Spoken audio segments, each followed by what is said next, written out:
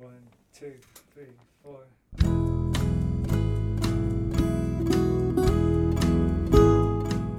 Hello, you're listening to the Skylight Books podcast series. We are a general interest independent bookstore located in the Los Feliz neighborhood of Los Angeles, California. This year, because of the coronavirus pandemic, we've had to close our store and cancel in-person events. But Skylight is your neighborhood bookstore, and we are finding ways to create community even while we're far apart.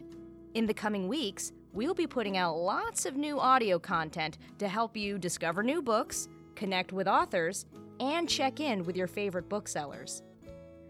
To learn more about how you can help keep Skylight alive, please visit our website at skylightbooks.com or check out our social media accounts on Twitter and Instagram. You can subscribe to the podcast on Podbean, iTunes, and Spotify.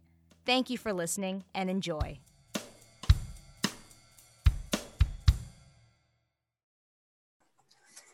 Hello, lovely listeners, and welcome to Skylit. This is the Skylight Books podcast, and I am your host, Natalie Freeman.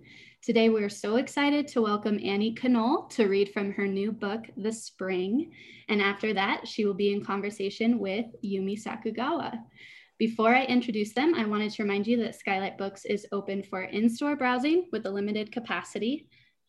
We are open from 11 to 7 on weekdays and 10 to 8 on weekends. Masks and social distancing are required, and we ask that you continue to be kind and respectful to our booksellers and your fellow shoppers when you visit.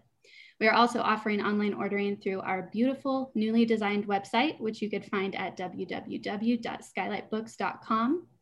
And now, to introduce you to the wonderful humans whose conversation we're about to enjoy. Annie Knoll is a writer living in Joshua Tree, California. She was born and raised in the Rocky Highlands of Helena, Montana. Annie received a BA from the New School, where she studied art and philosophy, and an MFA in creative writing from the University of California, Riverside, Palm Desert. Her work has appeared in literary journals, including The Rumpus. She'll be in conversation with Yumi Sakugawa, a second-generation Japanese Okinawan American interdisciplinary artist and the author of several published books, including I Think I Am in Friend Love with You, Your Illustrated Guide to Becoming One with the Universe, and The Little Book of Life Hacks. She has also been published in The New Yorker, The Rumpus, Bitch, BuzzFeed, The Best American Non-Required Reading 2014, Dum Dum Zine, and many other publications. And she has exhibited multimedia works at the Japanese American National Museum, Peabody Essex Museum, and the Smithsonian Arts and Industries Building. She currently lives in Los Angeles. Welcome, Annie and Yumi. I'm so excited to have you here. Thanks, we're so excited to be here. So I thought that I would read a little brief description of The Spring, and then Annie can read us a little passage before you two get started. Traversing the wild landscapes of the American West, prose and photography combine to create a lucid, dreamlike vision of visitations and allegorical animal encounters with snake, owl, and dragonfly, among others. The Spring tells a stirring, elegiac tale of death, love, rebirth, grief, and transformation. Thank you. Well, I'll start near the beginning of the book and read a few passages. Snake. A campfire glows as the sun begins its descent over a rocky shore of the upper Missouri River.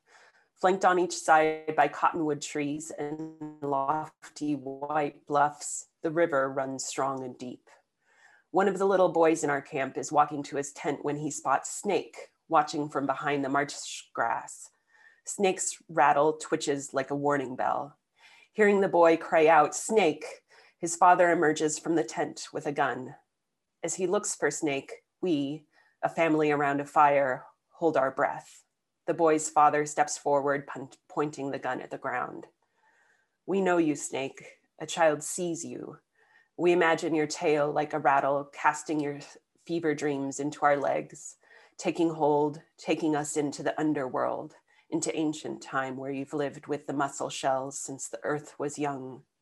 You, Snake, have always been here, keeping time, casting your line through the turning of each eon.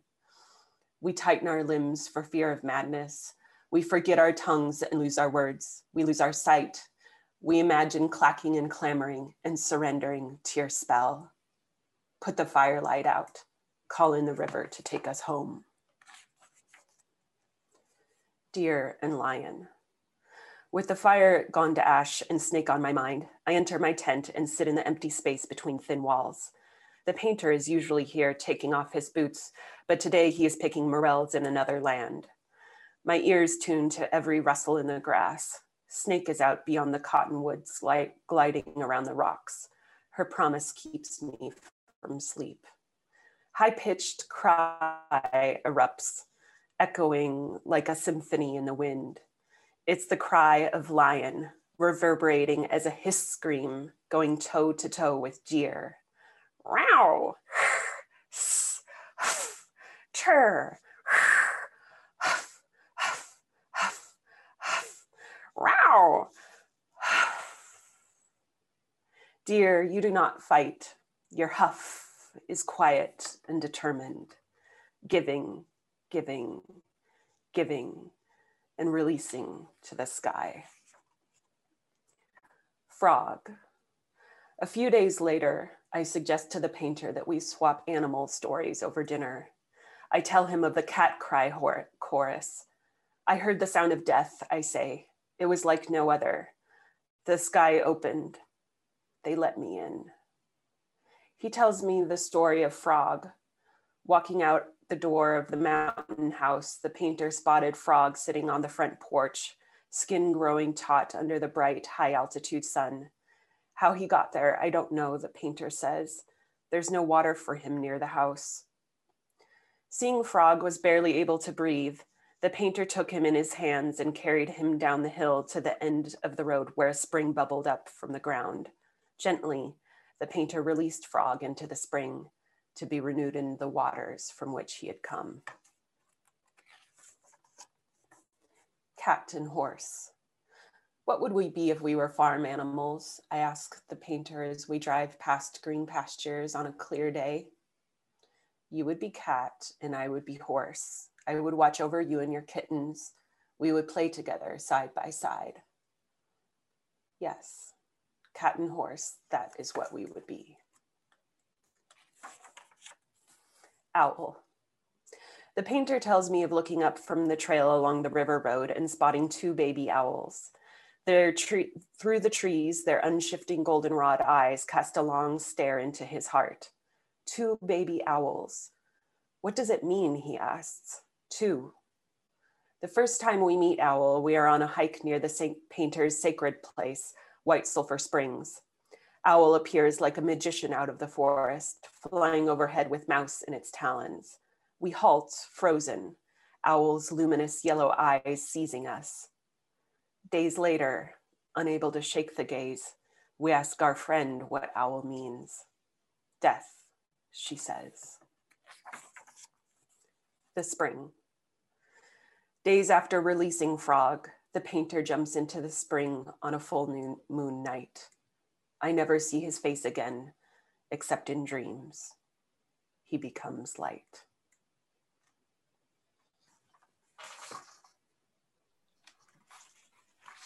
Swan. The light is blinding. I know nothing of the nature of this spring, but it becomes a well in my heart, erupting from my body in tearful heaves. I fear sleep because I fear one more day, waking to this story. The painter visits me while I sleep. We sit across from one another at a table. He wears a white long-sleeve t-shirt and his face is covered in white clown grease paint. Can't you undo? I ask. Silent, he stares at me with a deep knowingness, then looks down in remorse and shakes his head. No. So I find two white swans. They are porcelain and fit in the palm of my hand. I buy them to keep us together and place them at the edge of the creek outside the house where I mourn. Thank you.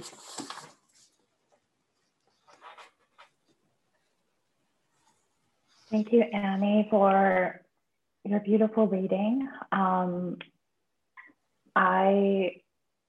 To give our listeners a little bit of context for how we know each other, which I think is worth bringing up.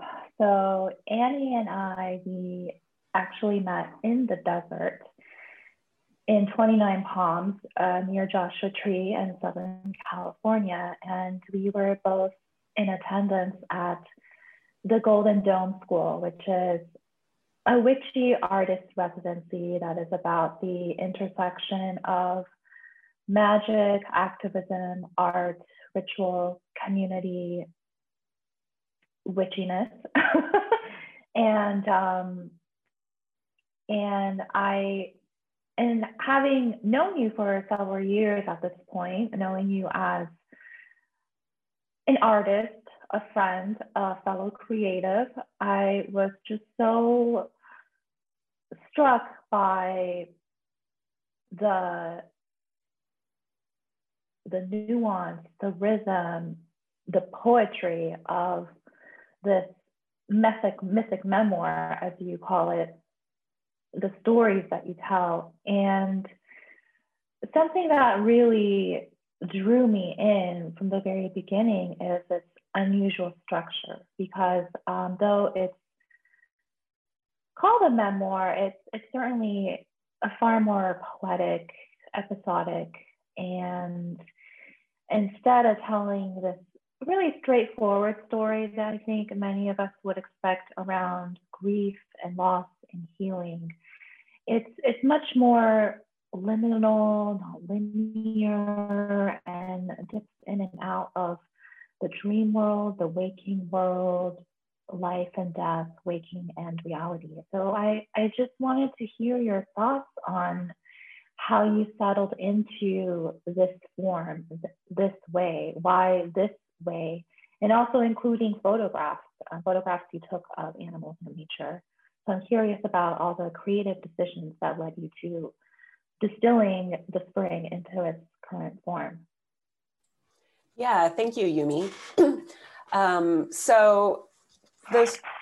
I began writing this story because I started to have a lot of interactions with animals, both before and after my former partner, Devin Leonardi, passed. And I felt that the animals were telling me a story, that they were conveying some truth about everything that had happened. And I think that oftentimes when you lose somebody young, somebody in a tragic way, you're really searching for meaning. And after enough interactions with animals that felt very mystical began to happen, I started to want to record them so that I could start to track the tale that they were telling. So in a way, I started to become a witness to them and documenting them both in writing as well as in the photographs I was taking. And my desire really was to understand their story, to find meaning. And also, right before he passed, I had a dream where a voice told me that I had to tell myself a fable. And I could never shake the memory of that dream. And I think pretty about 6 months later, I realized that the animals were telling me the fable. And so as this started to unfold, I only wrote things that were part of an animal story, hoping that the fable would start to reveal itself by tracking these animal stories. And over the course of about 3 years, it did end up becoming the book that it is now. So in many ways, the story was not following a specific kind of logic other than the ones that the animals presented to me. And that was very magical. I mean, there were times when I had to wait a year for another element of the story to literally happen. But it was such a gift, and I was always astonished. And I felt like in some ways the animals and I were co-creating this story. both through real life encounters as well as dreams. What I love about the focus just on animal encounters in reading this book is that your story of grief and loss and being among the living after such an abrupt death, I love that this story is distilled like a flower essence, where I just feel like all the extraneous details and parts were boiled off. So for example, there are so many things that as a reader I don't know, but I don't feel that I'm missing it. So for example, I don't know how you and the painter met. I don't know even the painter's name or what his paintings are like. And I feel like in maybe a more conventional memoir narrative, you would sort of get a lot of descriptive anecdotes and details and incidents that's more grounded in human realities, such as, oh, the emails I got, or I don't know, sort of the minutia of modern life. But because it's still distilled into animal encounters, nature encounters, what I love about entering the world of this book is that the animals in nature, they feel like characters that are on the same level as you, the human protagonist.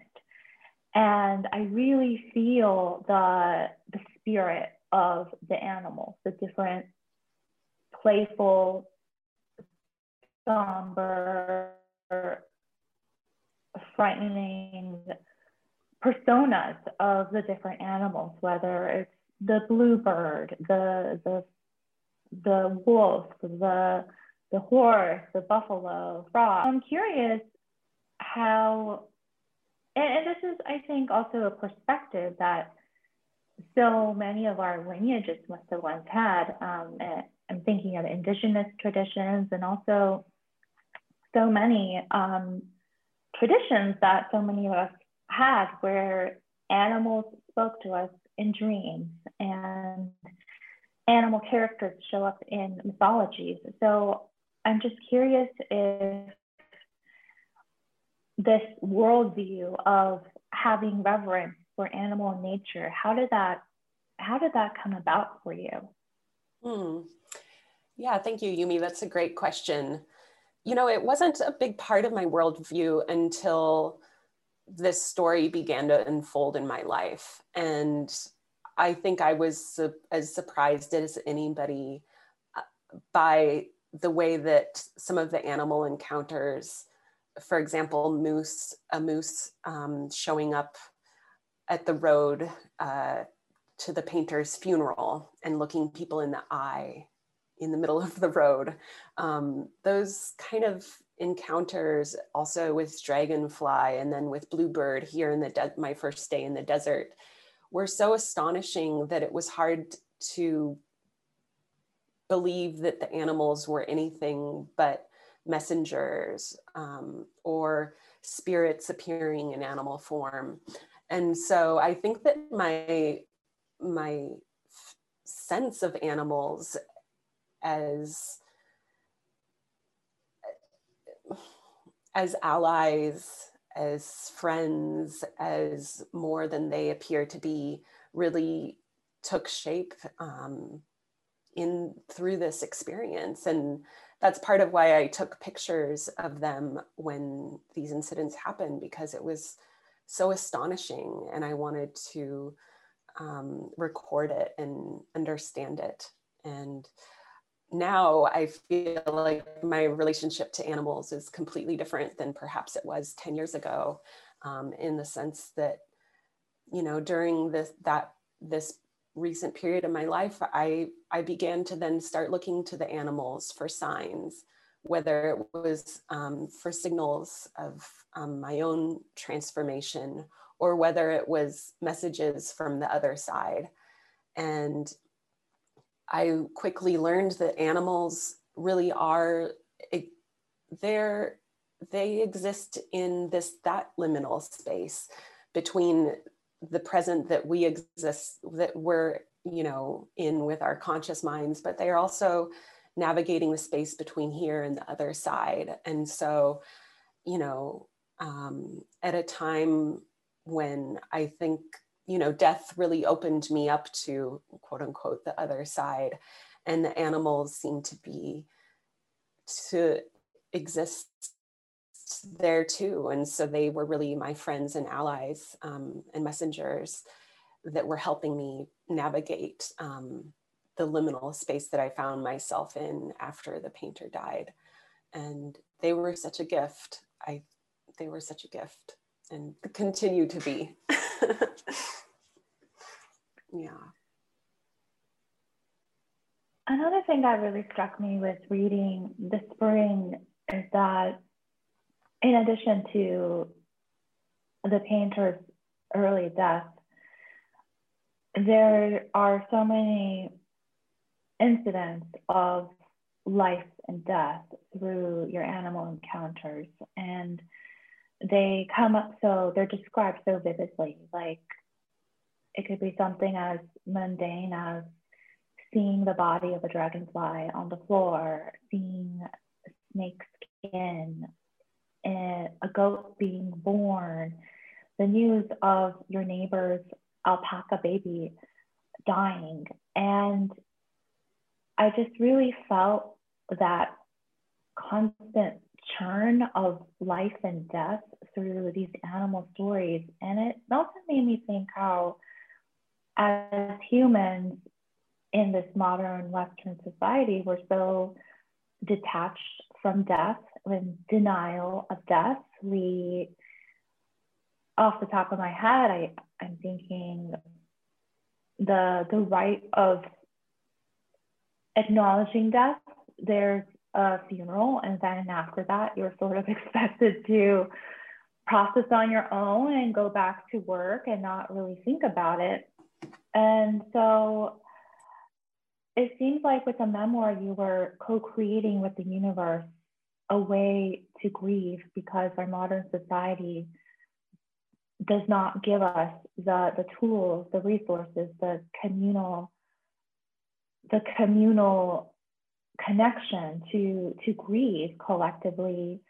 And so I wanted to hear your thoughts on your relationship to the grieving process, how that was informed by the animal encounters, and also, I guess, a two-part question. As we start to leave the pandemic in a year when so many people were dying, so many lives were lost, I'm just curious about your thoughts on how we can become better at grieving. Yeah, thank you, Yumi. So, I think that my grief process, was by perhaps seeing, a lost loved one, perhaps appearing as a bluebird or a dragonfly or a moose. There was great comfort. And I think that that's one thing that, you find when you lose somebody, that their absence is so unbearable. But I felt very comforted by the sense that they're still around. They just aren't appearing in the same form as they used to. And then also, as the story goes on and, I encounter many births and deaths with the animals, it felt like it was also a tale about impermanence. And, life goes on, we transform, we're born, we die, we do it all over again. And the animals really were continuing to reveal that to me. And also revealing that also grief is part of animals' lives too, like the mother alpaca calling out for her baby. And, really, I think it's so important to honor that, and to honor that it's a process that's goes on for years. It isn't over after a week. And that you continue to develop new ways of sort of being with that impermanence and finding even joy in being present with it. In terms of how, I think that we can, find new ways to think about grief and to talk about grief in this as we emerge from the pandemic. I was really hoping this would be an opportunity in our culture to be able to talk about death and grief in more openly and to acknowledge it as in some ways an everyday part of people's lives. Just by the fact that so many more people, I think, are having to go through this experience in a way that perhaps isn't quote unquote timely. I think it's a real opportunity, and I think that we will all be better for it the more that we can integrate these conversations in across our dinner tables, on the hikes that we go on. And, I would hope that it isn't just something that we talk about only when we're about to go to a funeral. Yeah, thank you. So beautifully said. I wanted to switch gears a little bit because I'm so curious as to the creative and deliberate decisions you made with the form of your book. So I'm really curious about your literary influences and other things that inspire you to take on the story in this more poetic, unconventional route of speaking about an autobiographical incident. Yeah, thank you. I would say that some of my big influences, people that I was reading at the time that I was writing this, were also authors that, mix genres and that also integrate dreams into their work. And those authors include Joy Harjo, Maxine Hong Kingston, Patti Smith, Annie Dillard. They're all authors that I think sort of write in the liminal spaces with a real deft ability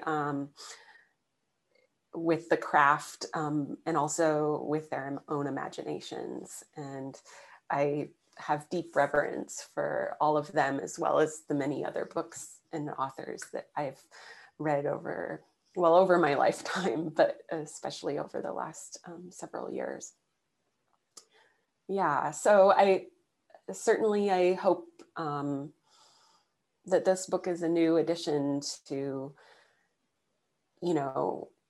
a way that we can think of memoir as more than just, sort of a document of exactly what happened during a period of somebody's life, but an investigation through dreams. I also wanted to know, with regards to the form of your book, it's just so, I keep saying the word distilled because that's just how I feel with the way you condensed the incidents of this book into a really specific frequency. And it really does feel like being drawn into this dreamlike world where I not only feel the animal encounters really vividly in a visceral way, I also really feel in a visceral way the dreams that you have. And I'm struck by the ways you shapeshift in your dreams. One of my favorite dream incidents was the one where I want to say it was a wildcat, where you take on the wildcat's fur and you feel the wildcat's head over your face like a hat, and you feel your hands getting into the paws, and another one where a bear bites into your neck and you're bleeding, and your friend wants to stop this inevitable death, but you in your dream logic, you know that no, this death is coming. And so I'm really curious if it was difficult to decide what went into the story, what didn't. If there was a process in deciding what details stayed and what details were not included in the final form. Yeah. As far as the final form and the dreams, I the ones that stayed in were the ones that really drove the narrative. So the dream I had of walking up a snowy, steep hill and needing the wildcat to lend me her fur coat so I could go on the path. That was definitely an integral turning point in the narrative, right? A dream that happened around the time that I decided to leave Montana, where the first half of the book happened, and decide to go to the desert, where I start to unfurl. And the wildcat dream was part of that turning point. And the same with the bear dream, that was also an indicator of this shift where I was going through, my own death. There was a lot of fear. And so all the dreams in the book really they're dreams that I actually dreamt, and they felt like they were as relevant as the encounters that were happening in my waking life with horse and with snake, and that they were all creating the narrative. So really, in distilling this fable, I kept the animal stories that seemed to create the narrative of the fable, which I didn't know until, I didn't know what the end of the fable would be until I had the final dream, after I then, moved out of the desert, and I had a dream that I was holding Snake and let her go into a field of tilled soil. And I knew when I had that dream that was the end of the book, and that was the end of the fable, that it didn't have there wasn't some fireworks moment where everything is better again, but more of I think, feminist moment where you become more deeply yourself and at home in the world. And that was what that dream taught me. What I love about, so many things to love about this book. I really appreciated the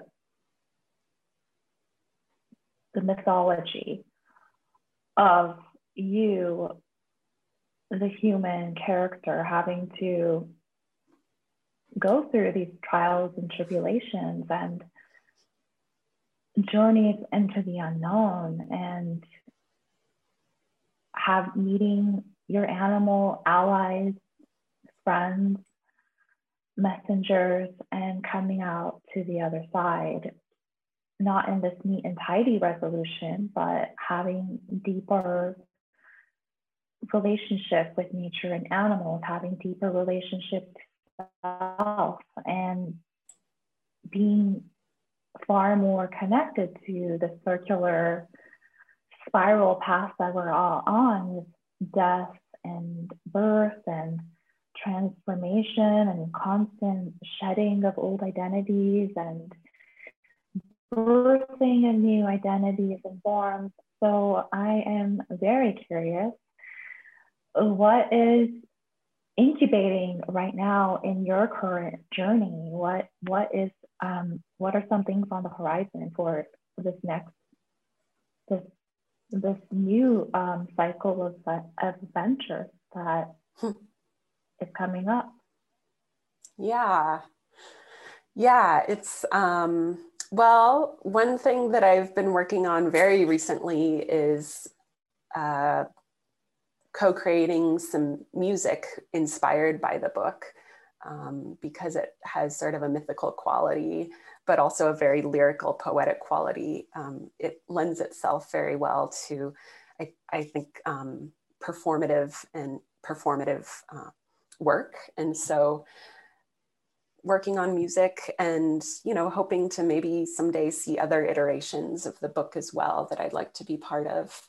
And I've also been, just this past year, distilling parts of my day-to-day pandemic life in a pandemic chronicle, and looking at some of the themes that really arose, so particularly last fall, in terms of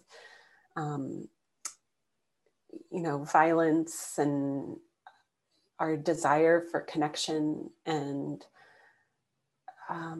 our sense of both alienation and how that arises actually out of our need to just be held and be touched. And so we'll see where that goes, but there are a lot of interesting projects brewing right now, and it feels like a very fertile time. So just really excited to get this book into the hands of people and let people, especially at this time with the pandemic, I think it is a good time to have new narratives about grief. And I hope that this book becomes sort of a touch point for that. I have one last question, and I truly believe, especially after reading this book, that we can all benefit from connecting more deeply with our animal and nature.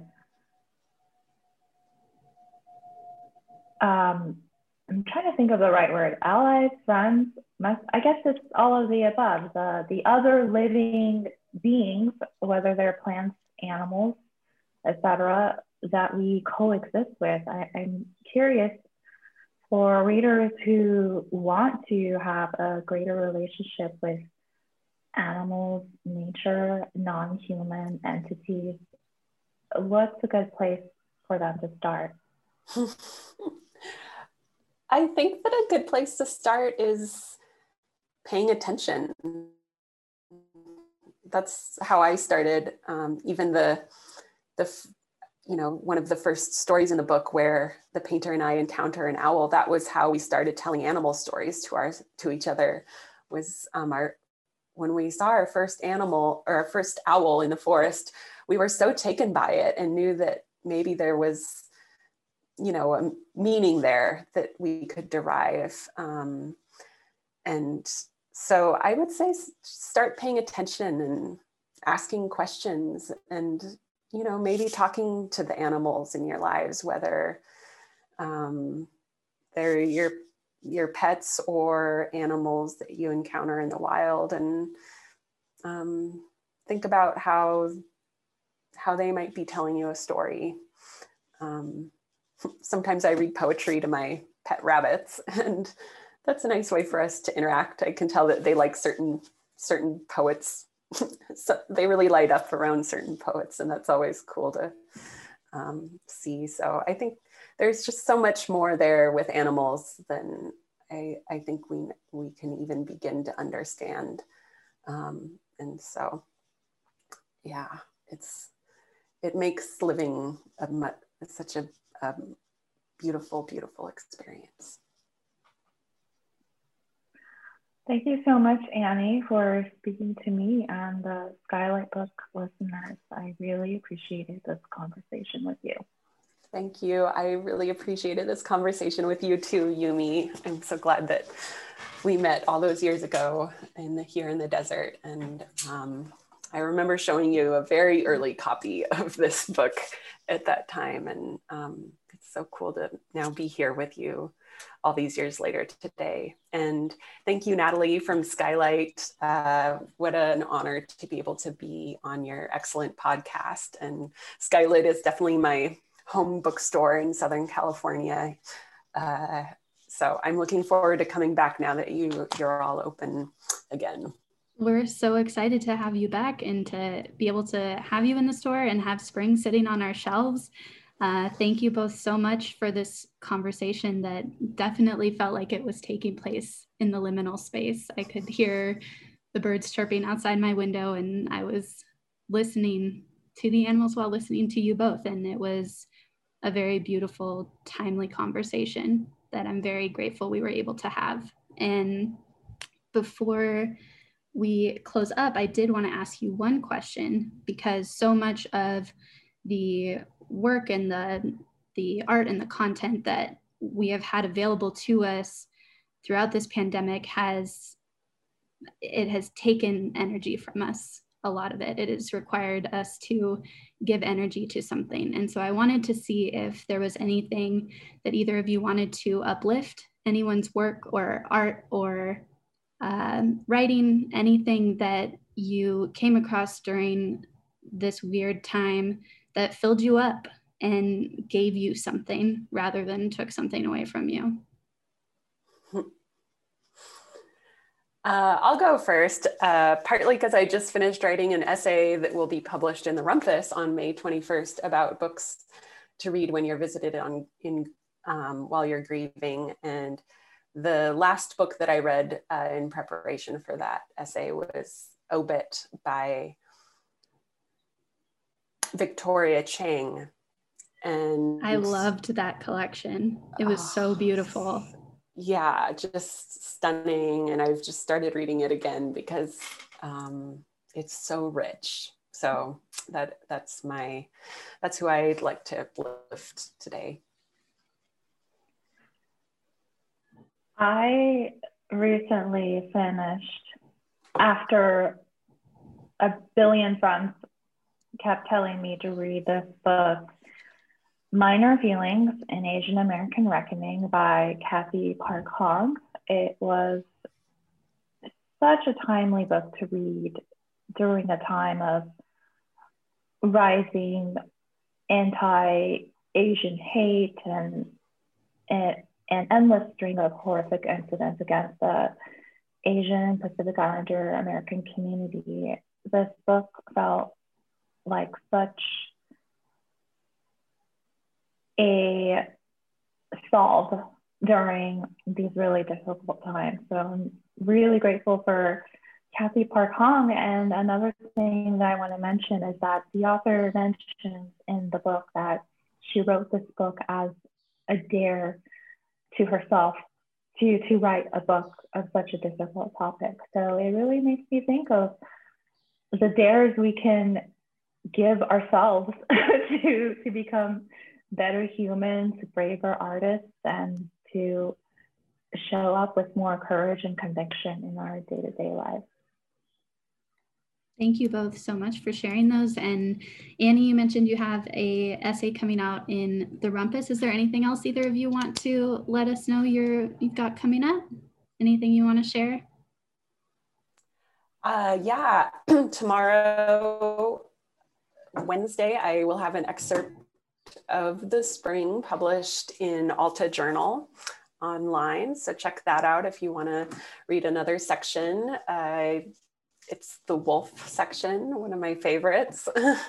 And yeah, pub date is May 11th, and I'm going to have a Town Hall Seattle virtual reading in conversation with Francis McHugh on May 13th. And then I will have a desert launch party here in Joshua Tree, or launch event slash probably feel like a party for me on May 21st. So go to my website, annieknoll.com, and find out more.